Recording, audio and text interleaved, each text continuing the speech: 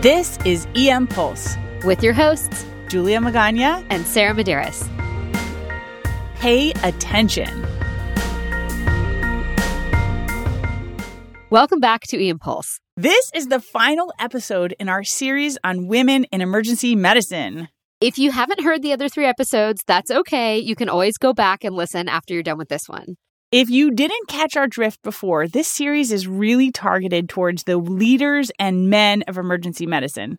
Glad you like it if you're a woman, but come on, you already knew a lot of this. This podcast in particular is meant for the person who has women physician colleagues, is a leader in a department with women physicians, is married to a woman physician, is a parent to a woman physician, or if you know a woman physician. Does that apply to you? No matter how you identify, we can all advocate for our women colleagues. At the end of this podcast, you will have actionable ways to advocate for that woman physician in your life. For this episode, we interviewed 3 people with 3 different perspectives. First off, and maybe most revealing, is Dr. Nick Gordon. You may recognize him from our podcast, LGBTQIMD. He is an emergency medicine physician at Sutter Hospital in Davis, and he is a primary health care provider at Lyon Martin Health Services in San Francisco. Yeah, and Dr. Gordon is a vocal supporter of women physicians, both on social media and as a speaker. You might remember from his previous interview that he trained as a woman and then transitioned to male as an attending physician. His unique perspective allows us to explore the role of someone who has lived both roles. So powerful. What are some lessons that you've learned in terms of the challenges that face women physicians in EM? So I sort of have a historical idea of what that was because I transitioned in 2003, a year after I started my first job as an attending. And so I saw a lot of the problems as a woman physician. And then when I transitioned, I realized, oh, wow, there's so much more than you could ever possibly imagine. Because when you get to the other side, you can see the difference more. So while there's definitely huge issues with the wage gap, with academic advancement for women physicians, the day-to-day stuff is really significant. And I think women physicians get used to it and they just sort of, let it kind of flow water off a duck's back. But there are a lot of microaggressions from patients, from colleagues, from other staff that you work with. Each individual thing may be tiny, but it's a huge thing in total, and it just sort of grinds down on you. How do you now consider yourself a male ally? What are some other tips you might have for other men out there to be allies to their women colleagues? I think the biggest tip is pay attention.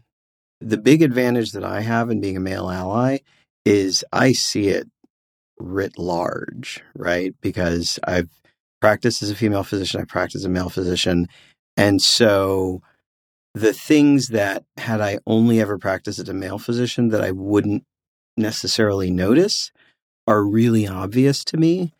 You can't fix a problem until you find the problem. So you really have to pay attention and think about the way that your colleagues, patients, residents, medical students, nurses, everybody interacts with your female colleagues and how that is different from how they interact with you. And then when you see it, do something, say something. Saying something is hard, but let me tell you, it's a lot harder saying something as a woman physician than it is saying the same thing as a male physician, right? So the ask is that you do something significantly less risky for you personally and significantly less difficult. If you're a man, calling out sexism and misogyny is not as risky for you, so you should do it. There's a lot of little ways to do this. Though I think the way that's most effective for me and that's been the most effective is to sort of have a man-to-man talk with the person involved in it. And I say man-to-man, sometimes the people that are perpetrating those microaggressions are women too, right? But especially with guys, because there's a bit of cluelessness there, taking other men aside and saying, hey, this is why that's not cool. And it's important to say the thing is not cool, not you are not cool, right? Because nobody wants to admit they're sexist or racist or homophobic. But if you say to somebody, that thing that you said came across as sexist or racist or homophobic or whatever, that falls a little bit better. The best way to present it is to say, look, you may not have realized this, and I'm pretty sure you're a good guy, so this isn't your intention. But that thing that you said, this is how I perceived it, and I think this is how other people perceived it. So maybe let's change next time. What kind of things do you think could happen on like a departmental level or health systems level to improve this situation? Again, I think the first thing is finding the problem, and finding the problem as a guy. If you're a male leader in an ED department, it is your job, and in fact, it is a big job that you have, to look and see how there may be a difference between the way women physicians versus men physicians are compensated, advanced in their career, treated by co-faculty or staff or residents or medical students. It's your job to, when you see resident or med student evaluations of attendings, to say, okay, this person may have gotten some negative responses from medical students and residents, but how much of that negative response is based in sexism? I don't think I changed that much when I transitioned, right? But the same things that I did pre-transition that were seen as aggressive or bitchy or inappropriate as a male physician, I'm just being assertive and a strong advocate for my patients. That's the thing that amazed me most, how my actions are perceived by others, just based on transitioning from female to male. I mean, one example that always comes to mind for me is if you're a female physician, patients expect you to do the physician job, but to also do the nursing job and sometimes the social work job. For example, if you're a woman physician and a patient asks you for a blanket and you give them the blanket, you don't really get cred for that. You just gave them a blanket, right? If you're a male physician and you give a patient a blanket, you are so caring and so nice, and your press ganies are going to be great from that interaction for giving somebody a blanket. But on the contrary, if you're a woman physician and someone asks for a blanket and you say, okay, I'll have your nurse bring you one, you are an unfeeling bitch. You don't care about your patients. Your press ganies just tanked. If you're a male physician, you say that, okay, sure, I'll wait for the nurse to bring it to me. It's an expectation that female physicians have to do more and better and be more caring just to get up to that male baseline. And that extends beyond patient interactions. It extends to every interaction. When you're doing a procedure, I always clean up my sharps. That's just, you have to do that. And if you don't, you're a bad person and you should be punished. But I don't clean everything up. When I was practicing as a woman, I was messy and dirty and left work for the nurses. As a male physician, I get thanked for cleaning up my sharps. It's ridiculous. Any final thoughts on being a male ally, the way forward? I think it's important that, and this just doesn't apply to being a male ally. This is a white ally, a straight ally, a cisgender ally, all of those things. Pay attention, because you're not seeing it.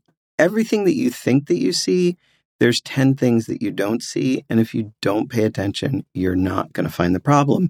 But I will tell you, if you do pay attention and you start seeing these things, they become so obvious and it makes you feel like you have to intervene if you're a good person, right?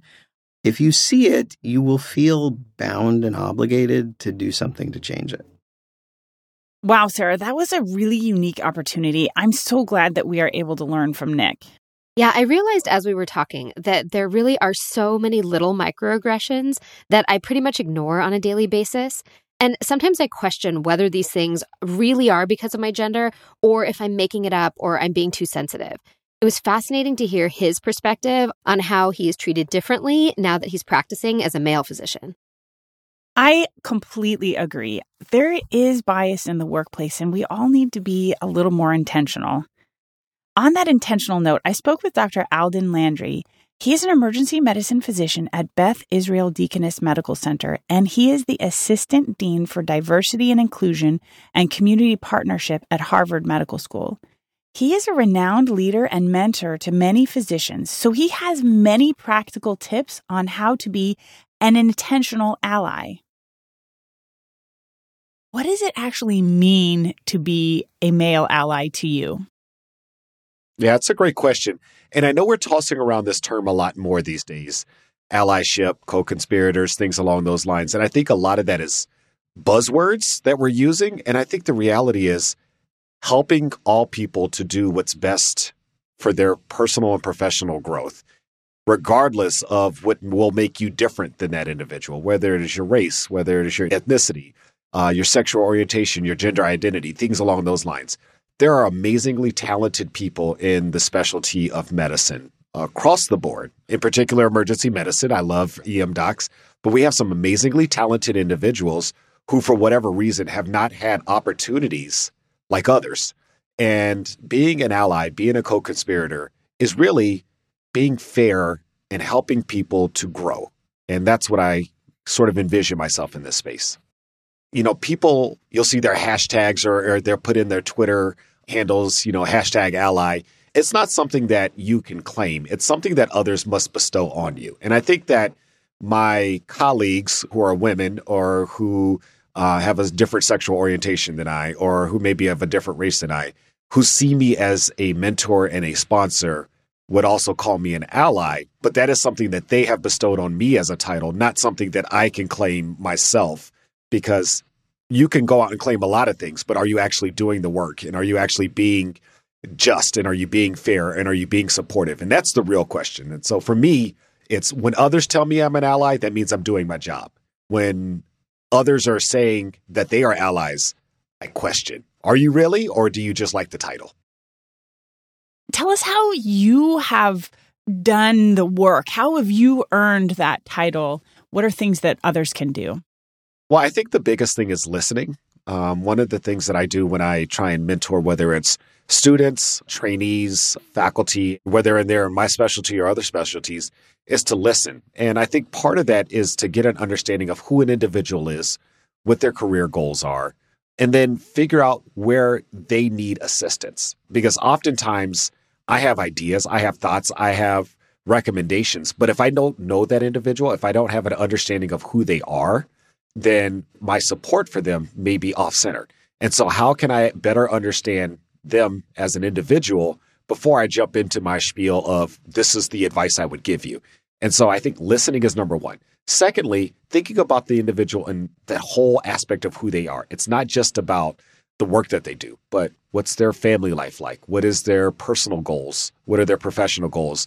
What is their background, their education? What are their experiences? What do they like to do? Whether that's inside of work or outside of work. And when you have a full understanding of who that individual is, you can better offer support, mentorship, and sponsorship. And then lastly, I often think about when I'm in positions of power, who's not in the room. And this is something that I have the ability to think about with some of the committees that I sit on or with some of the organizations that I work with. It's not uncommon for you to see the same people in the room, very homogenous group. And so I look around and I see who's not there and think about who can we bring into that space that can offer a different opinion or a different lived experience or a different perspective on life, because I recognize that that different perspective may offer value to the group that we're a part of.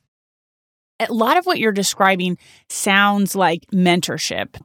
You mentioned some other terms, sponsorship, and then, of course, we've been talking about allyship. How do you differentiate between those three buckets? Allyship is what we're discussing here, but allyship is sort of the more common language of being a supporter, being an advocate, but not necessarily having that same personal relationship that may happen with a mentor or a sponsor. I think mentorship is something that we are commonly used to hearing about more in these discussions. And mentorship is really that individual relationship where not only are you offering advice, but you're offering it from a perspective of knowing that individual personally, right? And I think that's what separates it from just pure advising. You know the person as an individual and you want to support their career through strategic recommendations based off of what you know about them. Sponsorship is the area that we really need to dive into more, because sponsorship is really what opens the doors for people more so than mentorship. Sponsorship is when you're in that room and that person isn't in the room, and you say, this person should be in the room. This person should be considered for this role. This person would be the best at doing this job. That is true sponsorship. And the person who's being sponsored doesn't even know that these things are happening oftentimes, but they know that their name was dropped in a room that led to them being successful, led to them getting an offer, led to them having something to move forward from a professional standpoint. I think sponsorship is partly how I got to where I am today. And if there's one thing that I can do is continue to sponsor other people, as well as mentor and advise and be an ally. But sponsorship is something that's really key in these roles. So you are coming from a senior position. How do you identify and actualize that? Like, how do you find out who needs those roles, and specifically for women in emergency medicine? One of the best things about being in the role that I am is that people reach out to me. And oftentimes it's for a specific issue or a question about a fellowship or an opportunity that they became aware of and they want to learn more information. And it's during that time I build a rapport with that individual where I get to know them a little bit more. And as I'm hearing what their proposed career trajectory is, that's when I have the opportunity to think, okay, maybe this person would be good for this or that. And then over time, as I get to know that individual, I use my knowledge of them, my understanding of their growth, the direction that they want their career to go, to think about where could they be next. And if I'm ever in a position where I've identified someone through my mentorship of that individual where I can flip into that sponsorship role, I always take advantage of those opportunities.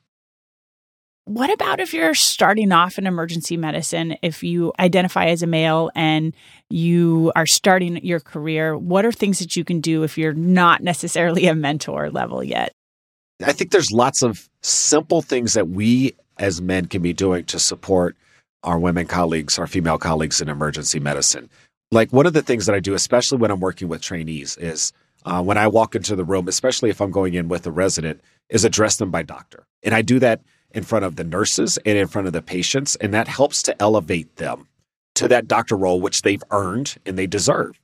And I do this for men and for women, but I think it's especially important to do it for the women because we know of all the bias that happens with a woman walking into a room being perceived as another role. It happens to me as a Black man walking into a room and being perceived as a role other than the doctor. And so part of my conscious decision, and now it's an unconscious or subconscious decision because I do it so often, is by calling people doctor, I know that I'm elevating them to the role that they've earned, they deserve, and making sure that they have the respect that they deserve from everybody in the room. Secondly, and again, it goes back to that concept of listening. When you are working with your colleagues, listen to them. Be respectful, eye contact, and when a good idea is presented, to support that idea, not to take it as your own, whether it's a management of a patient or management in the office setting or in a committee meeting. You know, making sure that if one of my women colleagues makes a strong comment, acknowledging that comment, knowing that it came from her so that her voice gets elevated, especially if it gets overlooked by my male colleagues in the room. And so that's something that you can easily do.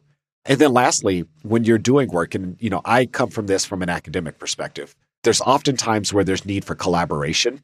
There's need for making sure that there's a robust group contributing to a research project or a committee effort or a quality assurance project, and making sure that all voices are included, that you have diverse individuals in the room, and making sure that from a leadership perspective, women have the same representation on a panel that I'm putting together.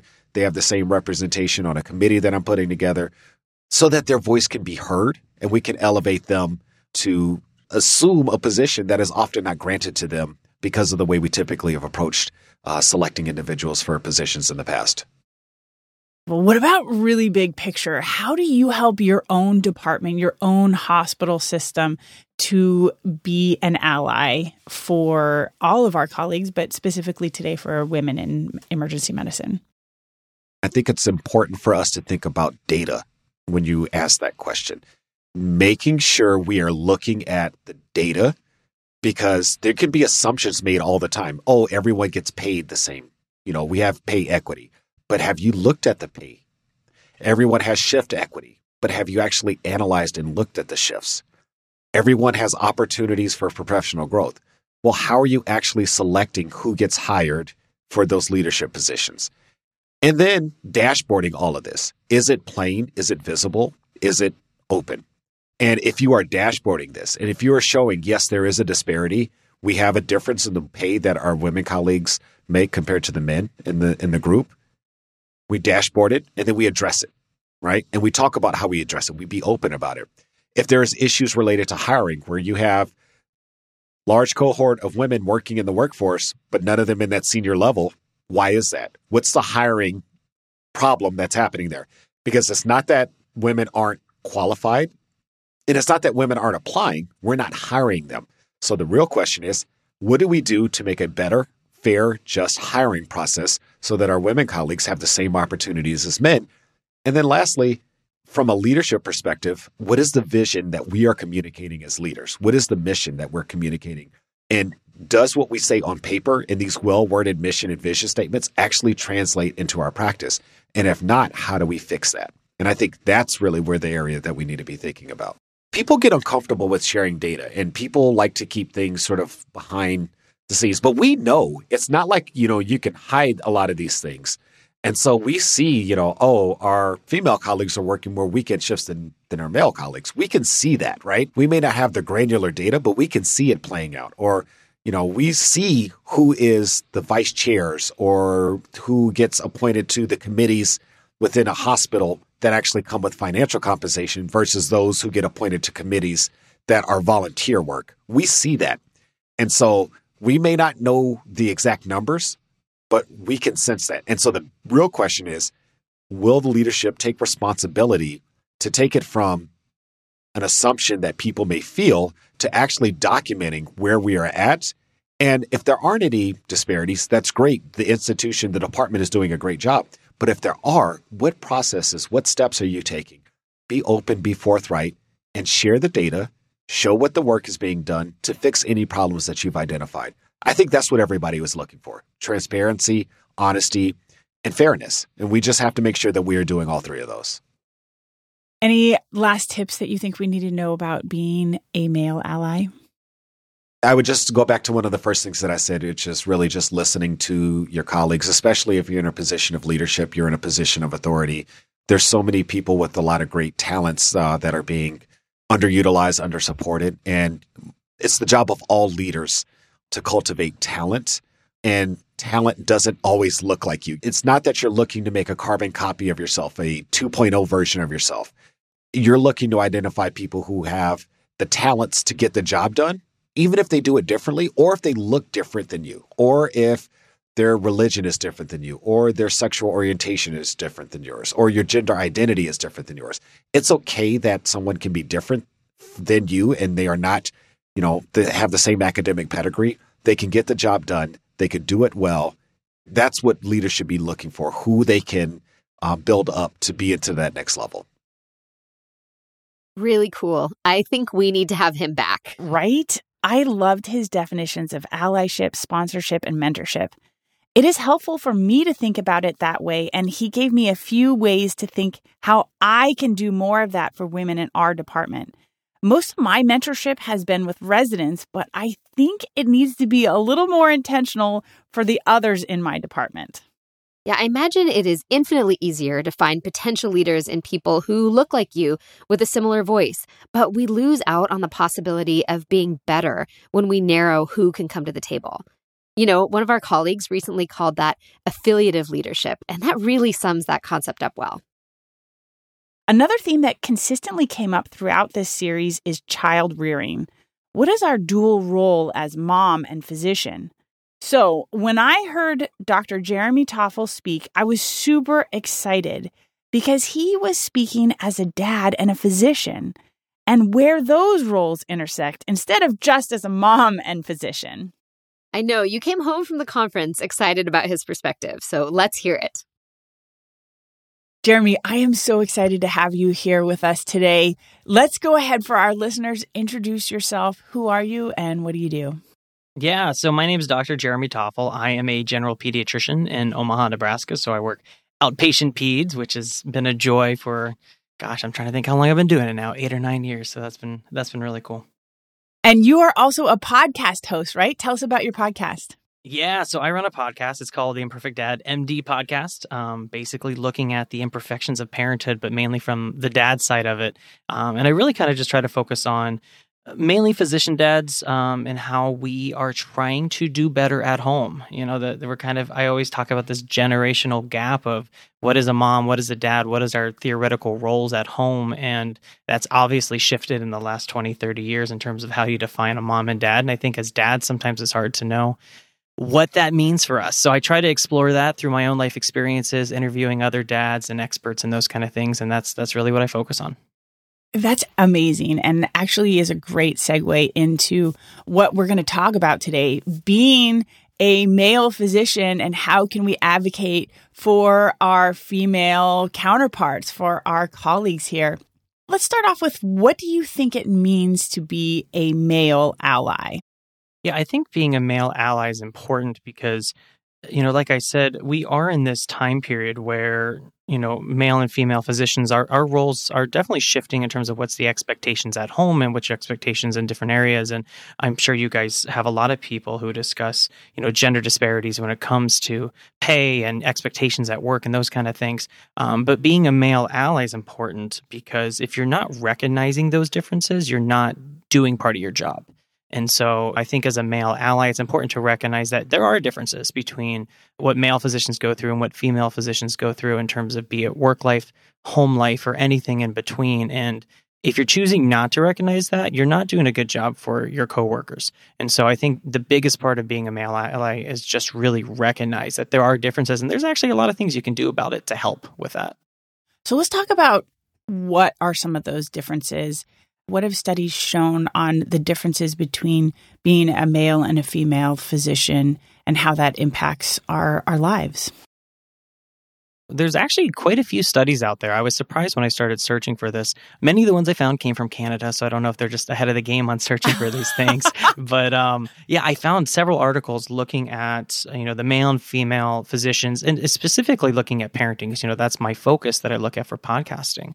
Every study showed very similar results. And now these results were all pre-COVID. And I actually found another study that was released in November post-COVID, which was even more shocking. But pre-COVID, looking at things like expectations at home for the female and the male providers tended to not have as many obligations at home when you compared it to female providers. More commonly, female providers had over twice the amount of expectations in terms of time and hours at home as the male providers who were physicians, regardless of what their spouse did. Female physicians almost always had at least twice as much time at home compared to males. And that's big because you're talking about, you know, how do you spend your time and where do you focus your time at? And even in studies that showed male providers and female providers working pretty much the same hours at work, female providers still had significantly higher expectations at home for what they were doing on the day-to-day basis in terms of, you know, taking care of things at the house, taking care of kids, taking kids to activities. And so that's a big thing to know because, you know, for me, I know when I get done with work, I like to just go home and relax, and that's not always an option for people. And I think it's important to understand that because those types of expectations really plays into a lot of other areas, be it mental health, be it, you know, the ability to take care of yourself outside of work. And looking at those studies really helps understand that better. Other studies looked at the difference between male and female physicians. And there was one that was really interesting to me. The title of it was Gender and the Balance of Parenting and Professional Life Among Gynecological Subspecialists. And this was done by Emily Hill, MD, and it was released back in 2019 of September, basically looking at female and male gynecological subspecialists and kind of how their lives difference in terms of parenting choices and those kind of things. And it was really just kind of shocking looking at the percentages. So 42% of the men had 3 or more children at home compared to 20% of women. Now, they didn't get into, was that your personal choice before being a doctor or what was your, family planning? But just seeing that basically twice the amount of men interviewed had 3 or more children compared to the women physicians, you say, okay, is that due to the fact that maybe these women didn't have as much time to make those specific choices for their home life? And when you keep going through the percentages, you can see some of that. 37% of the women stated their career plans affected their decision on being a parent, whereas 23% of the men said that. But a bigger number, 83% of women reported career plans affected the timing of becoming a parent compared to 48% of men. I mean, I know for myself, we had our first child as a resident, and my wife was working then, but she did a great job helping out at home. I don't know how people do residency and kids when you have two residents as male and female spouses, because I don't know where my time would have gone. So I was obviously very lucky that my wife was able to do a lot of that. But as a male, I have to understand that that's not the same for everybody. And especially for female physicians, even if they are the primary person working, they still had a lot of higher expectations at home in terms of the parenting side compared to male physicians. Those are just some really important numbers to look at, because once you start to see them and understand them, you know that, it's easy to look at work and say, well, I'm a physician, you're a physician, we're going through the exact same situations, so we should be having the same, kind of discussions and same expectations. But it's really not. It's really different. And especially when you still look at those differences between males and females. Jeremy, how do you recommend then that knowing this data, this gap in responsibilities and impacting how we have kids and when we have kids, how can we shift our thinking and our approach? One of the things we can do as male providers is, number one, understand that there are these differences, and being open to having there be changes in things like shifts and work hours and having to miss work and things like that. One of the interesting things I had kind of mentioned this was with COVID. This article that came out in November, and the JAMA Network was looking at the difference between male and female physicians in the COVID era, 6 months into it. And they did a study and a survey on these people. And during that time, female physicians had a higher chance of being the ones who had to miss work, had to reduce their hours compared to male physicians during that time. And a lot of that was due to kids being out of school and out of programs. And that's a big thing in terms of understanding. And I think as a male provider, it's important to understand that, because, I know for me, I'm a pediatrician. I mainly work with female physicians in my office. We have a lot of physicians that are female that are moms, and they work part-time.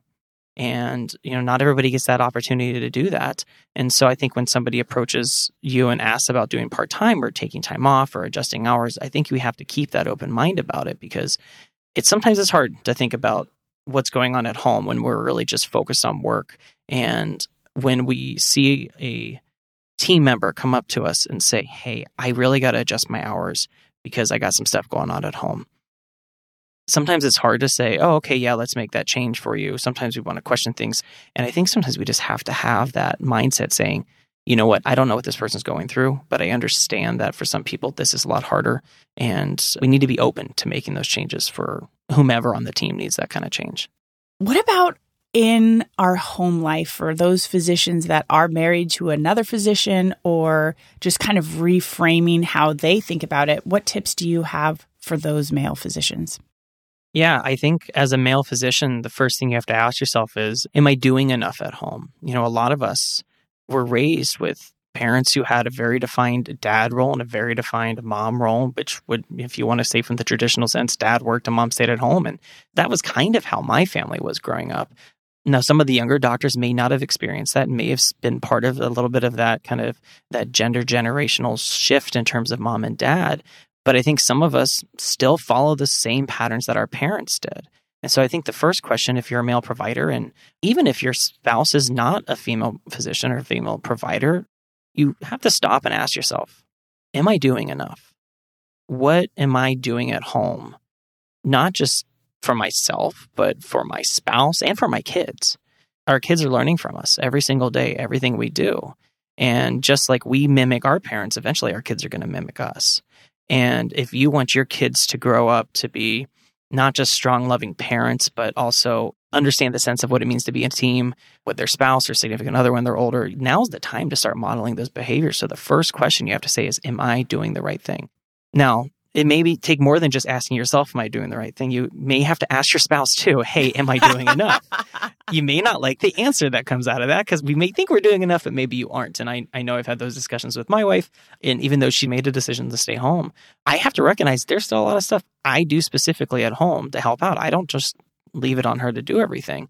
And periodically, I will be told, hey, you got to step it up a little bit here at home. And I have to just recognize that, hey, yeah, maybe I am slacking off here a little bit. And so that's the first thing. Look at yourself. Ask yourself, am I doing enough? So as a male physician parent, where is some low-hanging fruit where we can ask ourselves, am I doing enough in this area? Or I can just immediately step it up and help out in that gap? ask yourself, number one, am I present? Because we all know routines are hard to change. And so if my routine is I walk in the door, I put my stuff down, and I automatically go straight to the computer, or I automatically go to do some charts, or I automatically hop on my phone to check my emails. And your automatic is not, hey, I check in with my family and see how my kid's day was at school, or hey, how's my wife doing? And does she need any help right now? Or those types of things. That's an easy thing to change. Now, I say easy because it's easy to recognize. Not always easy to make the changes right away. Again, it's that routine shift that you have to change things a little bit that way. So I do think that's one thing. Another kind of low-hanging fruit as a parent, I think, especially as a dad, is being part of your kids' lives. And being part of your kids' life, I'm not just sitting there and, talking to them at the end of the day, but being a part of what they're interested in. For me as a dad, I have tried coaching my kids in sports I'm not familiar with, which sometimes goes okay. Luckily, they're young, so it doesn't matter if I'm teaching them the wrong things. I was a soccer and a hockey player, and neither of my kids are interested in those things. So basketball and baseball it is right now. So but that's one thing, is showing interest in that and showing that you care about what they're doing. I think it's important to recognize, what are your kids interested in and how are you helping with that? Because not only then are you helping make that relationship with your kids, but you're also the one then who's the primary role caretaker for that specific activity. Instead of it being, say, mom's job to take them to every practice and every sport and every after-school activity, hey, now this is you. This is your job. You get to take him and do this. And don't look at it as, say, a job. Look at it as, you say to yourself easily, I get to do this. If you frequently say, I have to do this, it feels like I don't really want to do it, but I'm going to do it. So you say, I have to take my kids to soccer practice. That feels not as pleasant. But if you say, I get to take my kids to soccer practice, just that one word changes the whole feeling of the phrase. And I think that's something we can do is, how are you thinking about these specific situations? And what can you just change? Some little thing to make it feel better. Because obviously if something feels better, we're more likely to do it. Anything else you think we need to know about being a male ally, especially as being a physician male dad? As a male physician and a male ally, if you are married to a female provider in any sense, recognize what these studies do show, and recognize what the time is that they put in to the family and taking care of the kids and those kind of things. Now, it's possible your spouse may be completely all for this. That was always their dream, was to be, super mom or whatever it is. And if that's the case, that's great. But you have to make sure that they know that you appreciate it. Sometimes we forget to appreciate the people that are around us. And that's, at work as well, appreciating the coworkers and the people that help you there. But at home, we forget to appreciate one another. And so I think, if anything else, make sure you appreciate them. Make sure they know you appreciate them. But also just make sure that you are there to help if that help is definitely needed. And if you don't even know the help is needed or not, make sure you're asking.